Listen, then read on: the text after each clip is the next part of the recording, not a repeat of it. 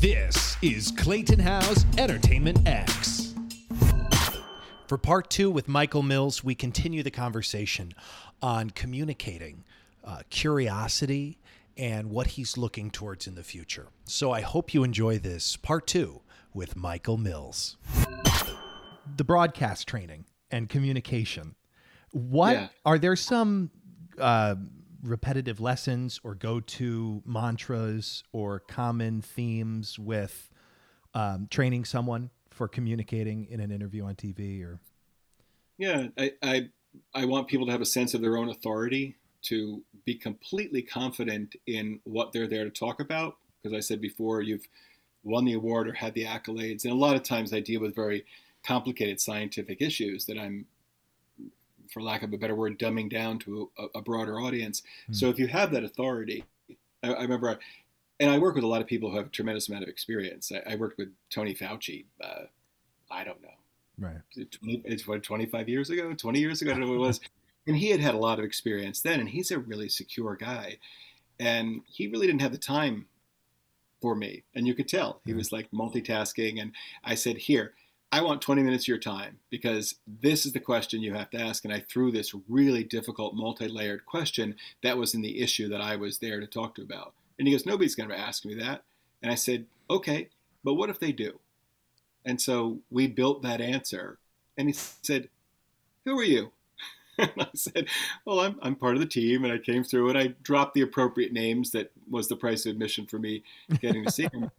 But, I do that a lot. Right. When you work with a celebrity that's won a lot of awards and gets paid a great deal of money, for them to realize that what they're going to be doing for this campaign that they're involved with, public service or whatever it is, there are rules and regulations and guidelines and guideposts. So your own sense of authority in that area. And then, it's an Academy Award winner. Your authority is you're a mom, because this is a campaign geared towards moms. So that's the authority that you're trading off of. Then the next thing would be concerned. Be concerned that this topic is relatable to a lot of people out there. And then the last was have enthusiasm. Genuinely be excited about what you're talking about. Even though by the time you're talking about it with this reporter from NPR, you are so bored intellectually by this topic. You're so bored by giving the same information, but don't be boring. Be enthusiastic. I think that's the same thing. You're an actor, you know that. I mean, you know the lines, you know when they come, but if you stop listening and you recite it rote, you missed an opportunity to make that line completely different tonight, to connect in a way that wasn't possible during the matinee yesterday, but it's a Thursday evening performance, and something is magical about it. They're all magical, I think, about that, but there is a sense of tedium that can come in after you do it so often. So I've not really, I hate, I dislike when people say, oh, I'm so bored with this. Well then, okay, make it not boring. That could be, don't do it anymore. Think about something else. And I think if you're curious, being bored is impossible. If you really think you're bored, ask yourself, why am I bored? Be curious about that. And, when I worked in Midtown, I would try to find a different way to walk from my apartment in Chelsea to where I work every single day. And that is possible. Because a route or a way in which you walk? Well, that too. No, I'm curious.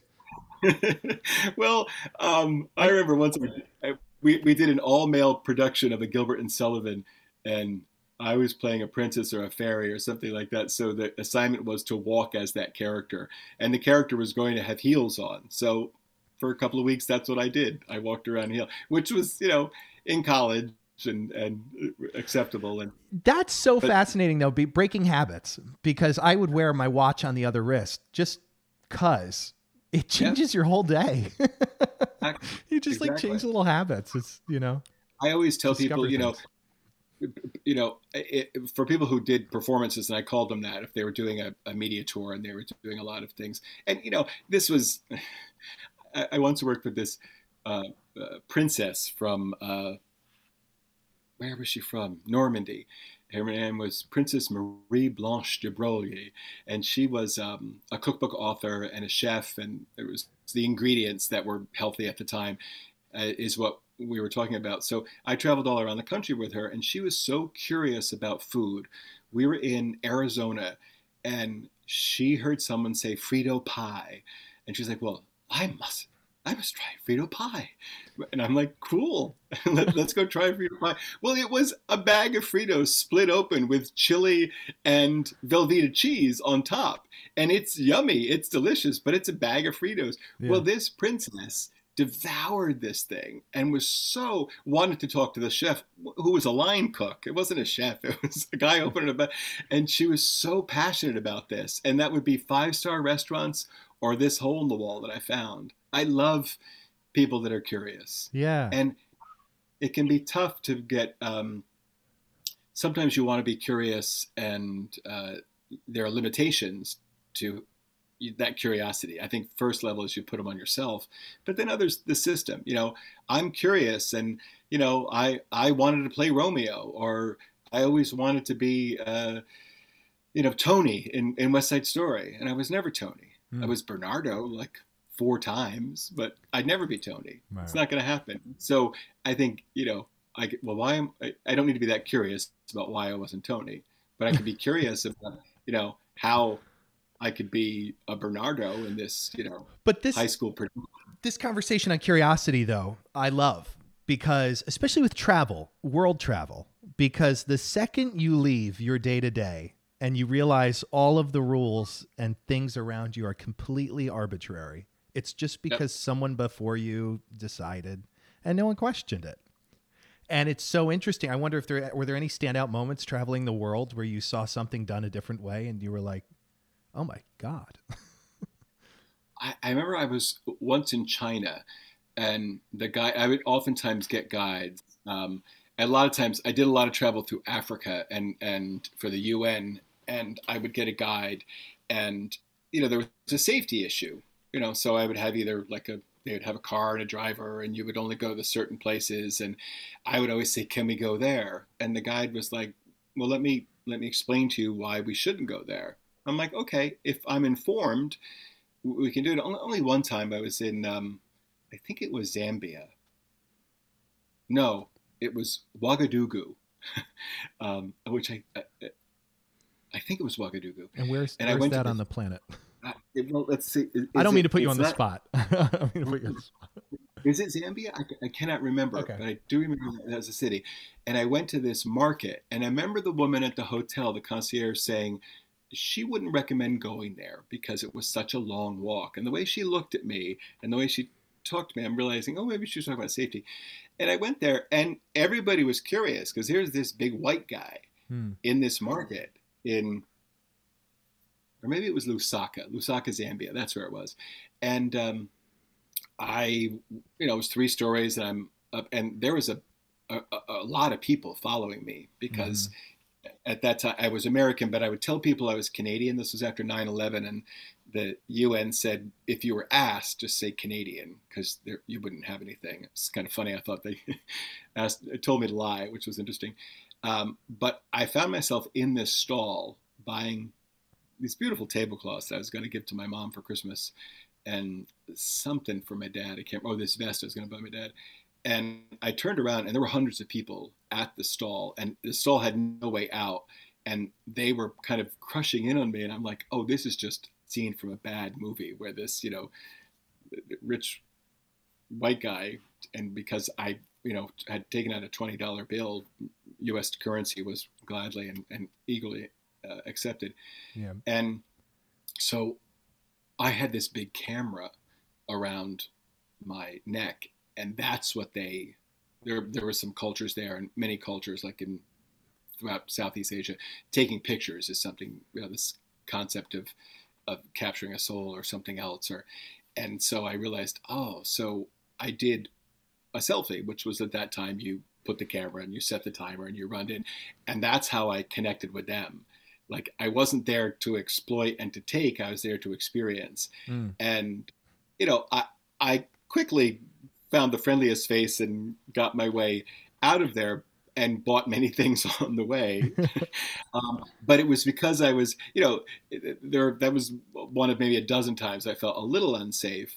But the curiosity and the fact that I was able to do this, I mean, this job was amazing. So You know, this is the right location. This is like middle southern Africa, north yeah, of there you go. Zimbabwe. Yeah, Okay. I want to just to put this there in you go. everyone's mind where we are in the world. We're on the Right. continent of Africa. Okay. Yeah. You know, Okay. and that was the same trip where East of Angola.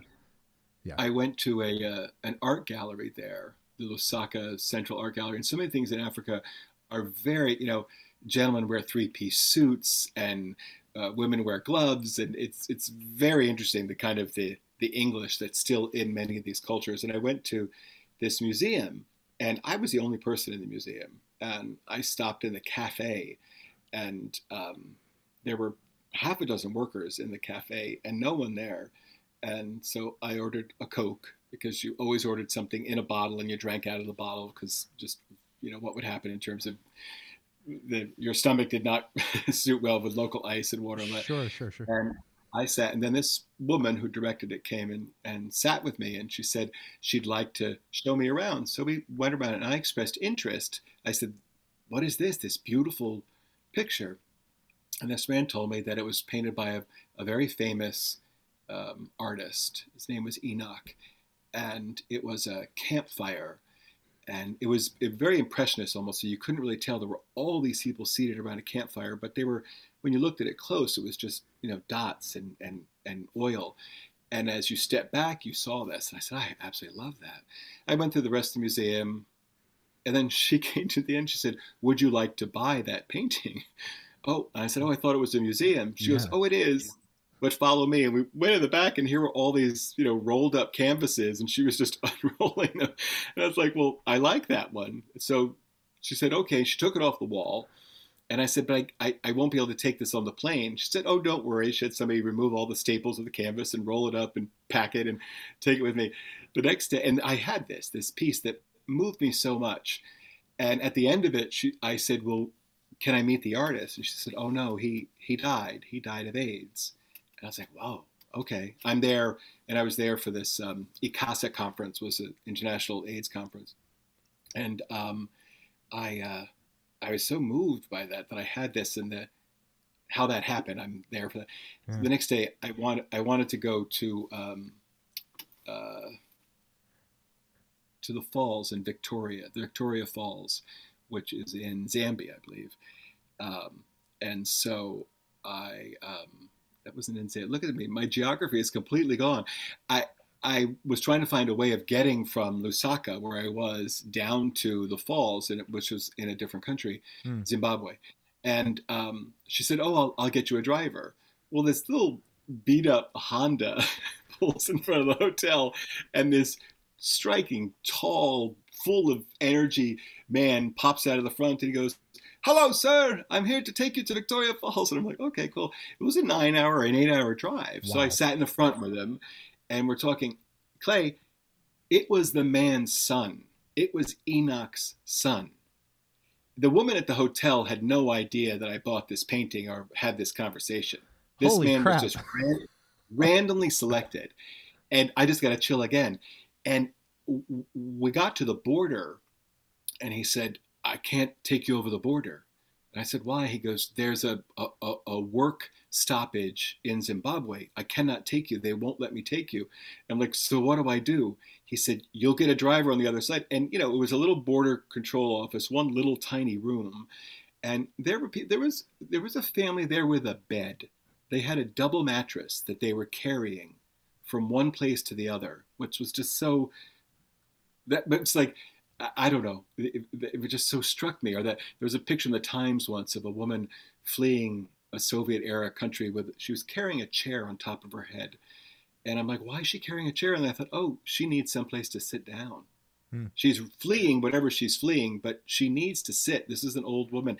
These people needed this bed. Mm-hmm. This was and so I'm on the other side. He's on the other side, and he waves to me. He goes, "Goodbye, sir. Goodbye, sir." And he points to the man. And he goes, "Him, him." And I had given him, again, a $20 bill as a tip, I think, or probably a couple. And he holds up the $20 bill and he says, "Him, him." So he's telling me, "Give that man $20 and I'll take you to the hotel." And I did. And this was before readily available cell phones, and definitely Sure. no cell phones in Africa.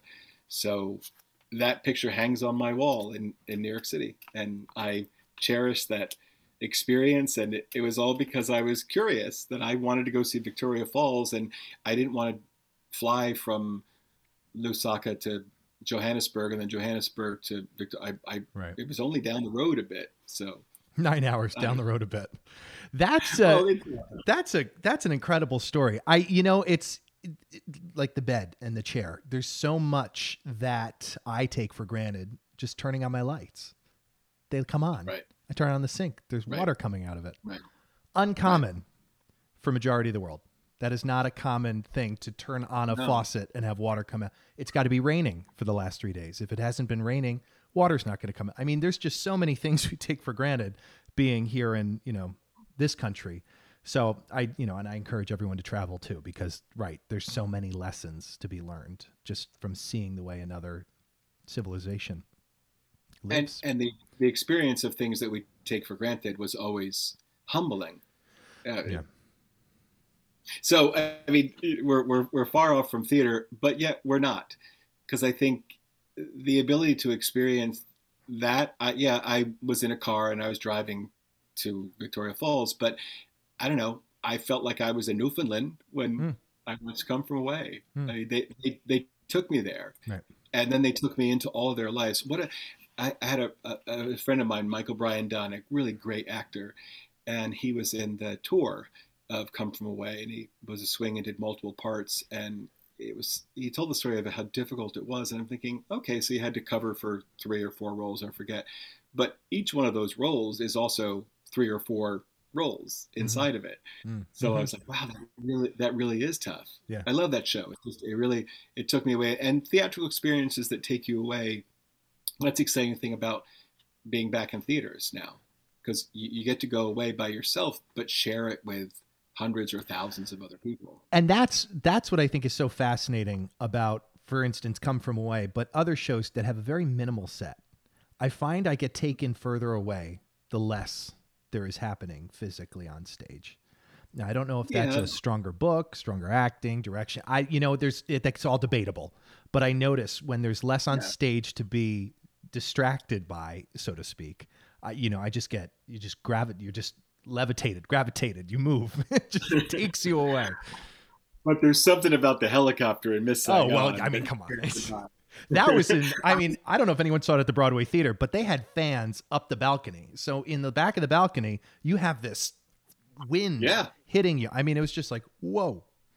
And in the original, I think the ticket prices broke the $100 mark for that show, where you could sit, because you wanted to sit in the first balcony in the first 4 rows. They'd done this whole marketing thing. I love that. I love the, David Merrick of starting shows at 8:10. So when you couldn't get into another show, you could still get into his. I love the kind of showmanship and circus like thing. I worked for Ringling too. We could talk about it another time. But I love the showman part of that. But that helicopter, granted, the helicopter is a big thing. Most of the set in Saigon is fairly minimal. I mean, it's a lot of screens. It's a lot of, but that helicopter, I've always wanted to direct a really, really gut-wrenching production that really got to the dark side of what the bar was like. The bar, in a lot of productions, the bar is a little too glamorized, a little too fun. Yeah. I want, Take Me to New York, that song. I want her to be breastfeeding a child as she sings that song, because that's what's really going on. That these are exploited and mistreated and lost people that are looking for any way out. So maybe one day. Yeah. And you brought up a good point about the new structures coming up here in the theater district. And I'm just realizing, the sweet spot of maybe a 249, 299 seat house, they're limited. And for an off-Broadway theater situation, that could be incredible if one of those buildings. Because I think people are hungry. I think leading designers and leading actors are hungry to have that kind of an experience. To center stage. I mean, Royal Albert Hall or Madison Square Garden, or that's an amazing experience. Springsteen at the Garden, one of the most amazing things I've ever seen, many, many times. But 99 people seated around, you hear people breathe. Hmm. And when they lean in and take a breath together, which I love about the National in London, it just feels that it's so intimate, even the larger spaces. So I would love that. So maybe, you know, as your uh, fan base grows, maybe you'll find a developer who has a soft spot for theater, and we can we can find one. That could I be a did really a interesting. Yeah.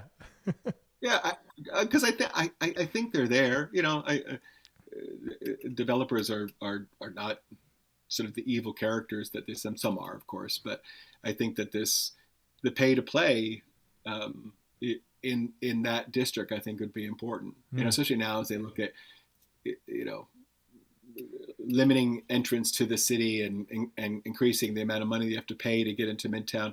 I think there's a way we can do that. Heck, if they did it for bike lanes, they could do it for theater, right? Hello. Are there any changes you've made recently that have increased positivity or decreased negativity, maybe throughout the pandemic or just life? Well, on we had in fact, it was the reading for Rain and Zoe Save the World that Hmm. we were at on March the 12th, I think it was, or 11th. And I got a text during the reading, and I leaned over to Drew and I said, "It's over." And it talked about the usher at Who's Afraid of Virginia Woolf Hmm. being tested positive. And Drew was like, "Oh, no, no, no." And like a minute later, I got the update. He was also an usher at Phantom of the Opera. And then Drew said, "You're right." So we finished nobody had their cell phones on because it was a reading, finished the reading. I told people what had come through. And after we had the discussion about characters and everything else, and in fact, you were at that reading, weren't you? I was in Ames, Oh, Iowa. that's right. That's right. I love Ames, Iowa. Ames, Iowa. I was there and I saw a production of Tap Dogs, if you remember that. Okay. Ames, Iowa is 10 square miles of liberal, College. enlightened thinking surrounded by Iowa. Yeah. So that's the only downfall. But so, were you asking about any Yeah. changes? That night, I packed our bags. I told Mark we could be gone for months, but we're going. We have a little cabin up in the country. I said we're going there, and 18 months later, it's here. It's the Catskill Mountains. I'm looking out the window right now. There's a mountain and there's blue sky and the colors are changing here. And Mm. I, my garden is worthy of its own, Broadway set at this point because I've done things with, you know, dry stream beds and cascading fountains, and it's Oh just, my I, goodness. it was the way to, to really deal with the dark days at the beginning, in between washing the groceries and Right. not seeing. First time we came back to New York, my goodness, I passed more people from the parking garage to the apartment than I had seen in an entire year up here because it's a Mhm. tiny town Yeah. and it's a beautiful place outside of Phoenicia, New York. But that, I think the slowdown we talked about a little bit earlier, Hmm. that really was cemented here.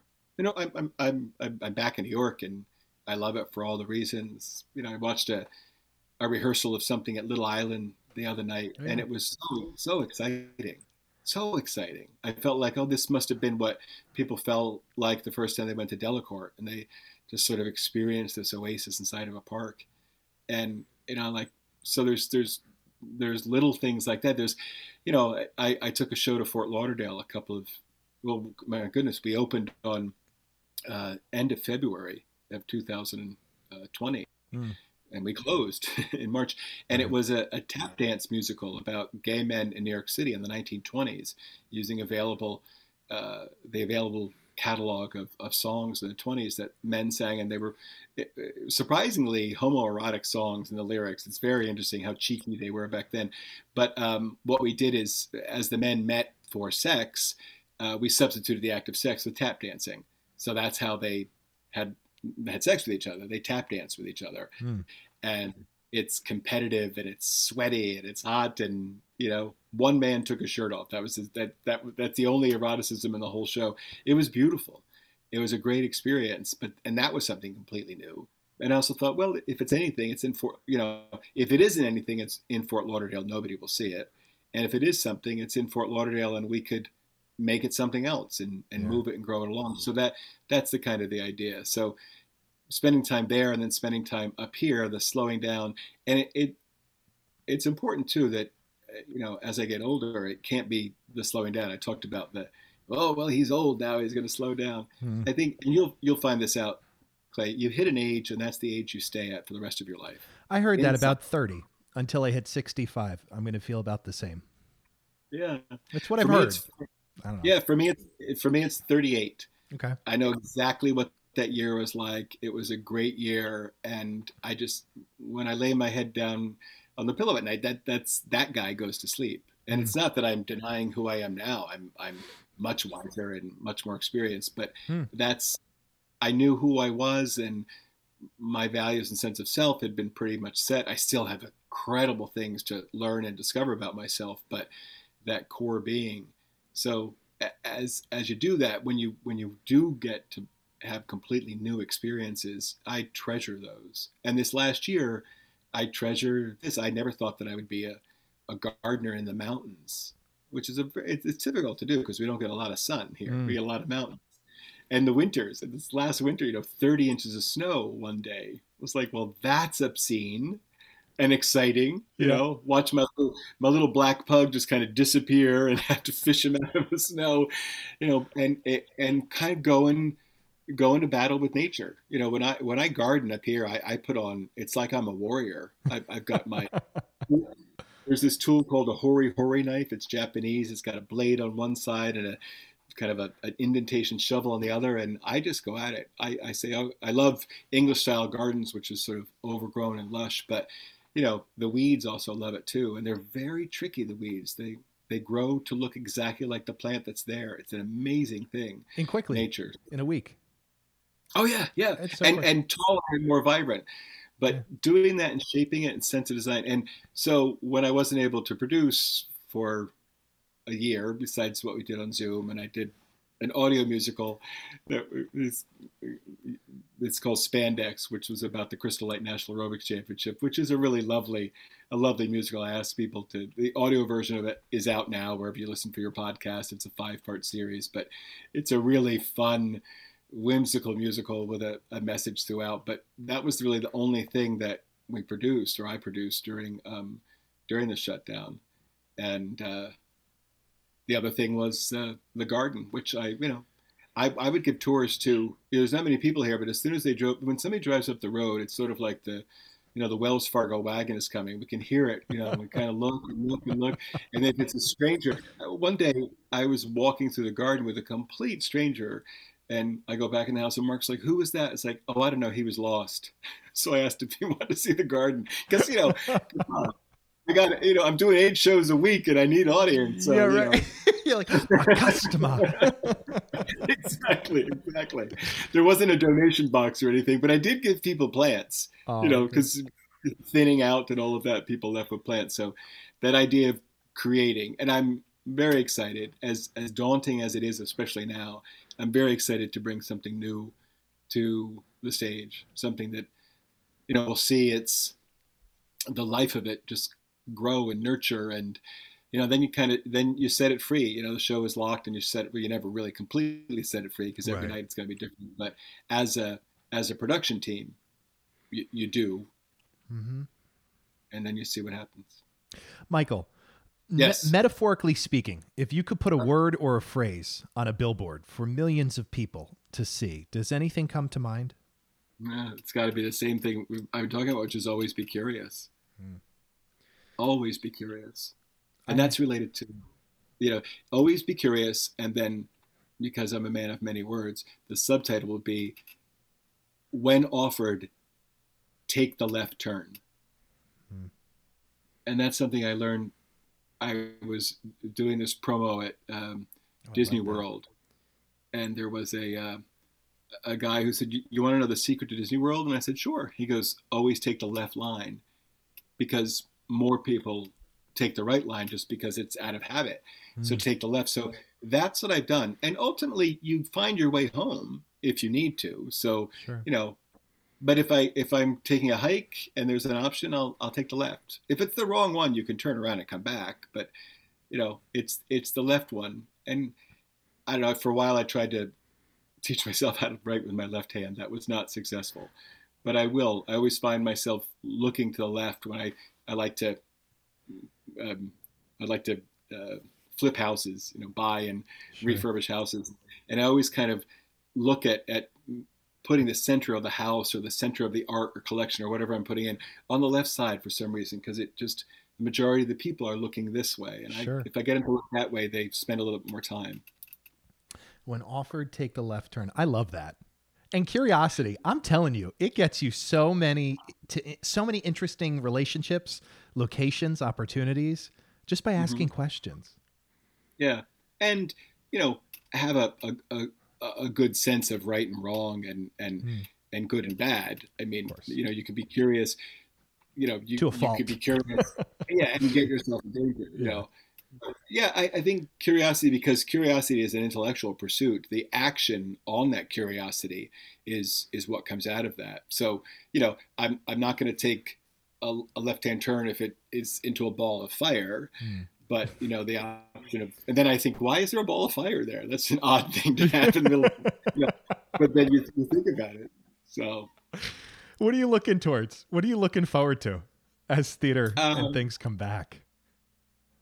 well, just going. I mean, it's funny too. I have to be careful because the art of producing, sometimes you're so close to it that unfortunately the joy of it can wane at times because it's so much work. Mm-hmm. You know, that that shows that like, I've gone to a show that I haven't invested in and I want it to succeed, and I really, really do. But if it's really successful and you don't, it's like, oh, well, darn, that wasn't, what do I learn from that? But you know, I'm looking forward to being able to share that in some way. I want to do a lot more directing. I want to do a lot more collaborating as a producer. And I don't know, that article in the Times about how producers are ruining Broadway was really offensive, because I don't think that Jesse, I think that's who wrote it, really understands the role. Yeah, there is money to be raised and connections to be made, and that oftentimes is what the producer do. But there's also a lot of creative producers that work hand in hand with their collaborators, Right. and that's what we're trying to do at DDM. We're trying to get folks that have an idea, and oh my goodness, it's such brilliant people that we're working with, young, passionate, opinionated, you know, vibrant people who have ideas that I thought would be way too precious. But the idea that somebody is going to want to talk about their ideas and ask questions about their ideas and curious as to where else it could go as an idea, that's, to me, is really great. And finding a way to do that. And I also, I started this game very late. I started producing. Most people are are ready to retire from it, and I'm just sort of, well, wait a minute, the party's just started. So Mm-hmm. I don't know. So it's completely unknown. I'd like to collaborate with other people. I'd like to learn from people. I'm, in this career, I'm looking for a mentor. I don't, and that's kind of tough to go to somebody and say, can you mentor me? When it's like, well, what have you been doing with your life? And I'm like, well, I've been doing a lot. You know, Yeah. if you want to learn something from me, I'll teach you. But what I want to learn, there's a lot of part of the business and a lot of part of the art that I still need to learn. I want to. I love being in theaters. I love watching directors work. I love creative people. Text can be absolutely devastating from an actor because it's so tedious. But Mm. from the other side of the house, just seeing how it all comes together, and how good producer will just keep feeding candy and snacks during tech, keep people going. Sure. I found the power of a Twizzler during tech has always been amazing for me. The rip open of a Twizzler bag and people are renewed. Look, Yes. let's go. So yeah, I don't know. Just continue to be curious. Try not to lose a lot of money. I'm, Yeah. Right. I came. My dad was a mechanic. Um, my mom was a school teacher. I've never known what it was like to have a lot of money. I've always made as much money as I seem to need, and that's been easy for me. So I have to be careful that cost containment, I think, is also something is really important. I love big budget musicals, but I do personally think they've gotten a little out of hand Mm. and unreachable, and then that corresponds to ticket prices and people willing to invest in them because of it. So I think we have to really think about what we can do that. So the smaller theaters that we just talked about, that's a good idea as well. But I don't know. Try to do as much good as I possibly can. Do no harm. An animal rights activist once who was screaming at me because I was working for a company that she thought shouldn't be around. She said, "How can you do this?" And I said, "Well, tell me what you need me to know." And she said, "Do no harm." I'm like, okay. And this was ironic because her organization had just planted a pipe bomb in a federal research building. So she wasn't following her own advice. Right. But I'm like, well, yeah, okay, so that's good. Do no harm. So you don't have to. And when I am part of a casting for anything, for a workshop or a show or something, and you don't have to be brutal about the no. You can, if you have the time, say no. Why? You know, I love what you're doing, but it just doesn't fit into the other cast member. It's just something, I don't know, Yeah. because I once had a callback on the Helen Hayes Theater. It might have been called the Little Theater at the time, but Helen Hayes, and I'd already found myself to the callback, and this is a time where you actually auditioned on stage, and there were three other guys looked just like me. We all had numbers. I was number 3. Number 1 went forward, and they said, "Turn around, number 1. Step forward, number 1." And we had already, the guy at the door said, "When they say thank you, that means you can go." I'm like, oh, okay. So it was thank you, number 1. So he left. Number 2, same thing. Stand to the left, number 2. So he made it. Number 3, that's me. And they looked exactly like me. Yeah. They were all, could have been Pavarotti's son, right? Sure, and sure. Forward, turn around. Could you come a little closer in the light, number 3? I'm like, yeah, I'm coming into the light. I'm going to be asked to stay. Thank you, number 3. Like, oh. So tail between the legs, I go. Then, wait, number 3, could you come back? So I go back. Silence, just like there is now. And then from the balcony, I hear someone who I find out at the time is the director go, number 3, no fucking way. So I'm still standing there because they have not said thank you, and that's when you leave. And I was like, okay. And then the stage manager walks into light at the foot and says, "Thank you, number 3. Really, thank you." Because he knew that was brutal. Why did you have to do this to this kid? Yeah. And that was, one of those days where you reevaluate which one, and, shortly after that, within 24 hours, I got that job offer from Ogilvy. And that's kind of what I think propelled me to it. Because I had said, okay, I just can't do this. Right. It's too devastating. Yeah. Now I say, no, thank you. Because I learned something, Right, so. Right. That's what a fascinating life path. I feel like we're going to have to do a part 2 here. There's so many more questions I have about your life. Well, maybe, how about questions that are related to the ones that you want to ask? Well, you answered. I mean, you make my job very easy, Michael. You make it very easy. Okay. That's what a good producer does. Yes, amen. This is funny. I also didn't realize that we were both Catholic. I don't know why I hadn't put that together. I don't know, because we don't talk about religion. But it was it's just funny. It's funny. And take the left turn. I love this whole conversation. I'm hearing a lot of buzz about this, a little bit of Bobby Cronin coming up November 7th. Very exciting. A little bit of Bobby. A little, yeah, it's so exciting. And the people we have on board, I think, are just, I don't know, it's explosive in such a great way. Yeah, I mean, Bobby Cronin, I think, is his catalog of music is so great, and I just listened to his rock and roll self-discovery musical the other day, which is a completely different genre, but he writes big songs and beautiful melodies and sort of heartfelt, multi-part, very complicated lines of music, and he has some really beautiful songs, and we're working with him on 2 shows. We're working with him on Concrete Jungle, which is a romantic story about how one woman wants to find her way in the world, and so does, it seems, everybody in her life, which is all centered around this very small bar in Brooklyn called the Concrete Jungle.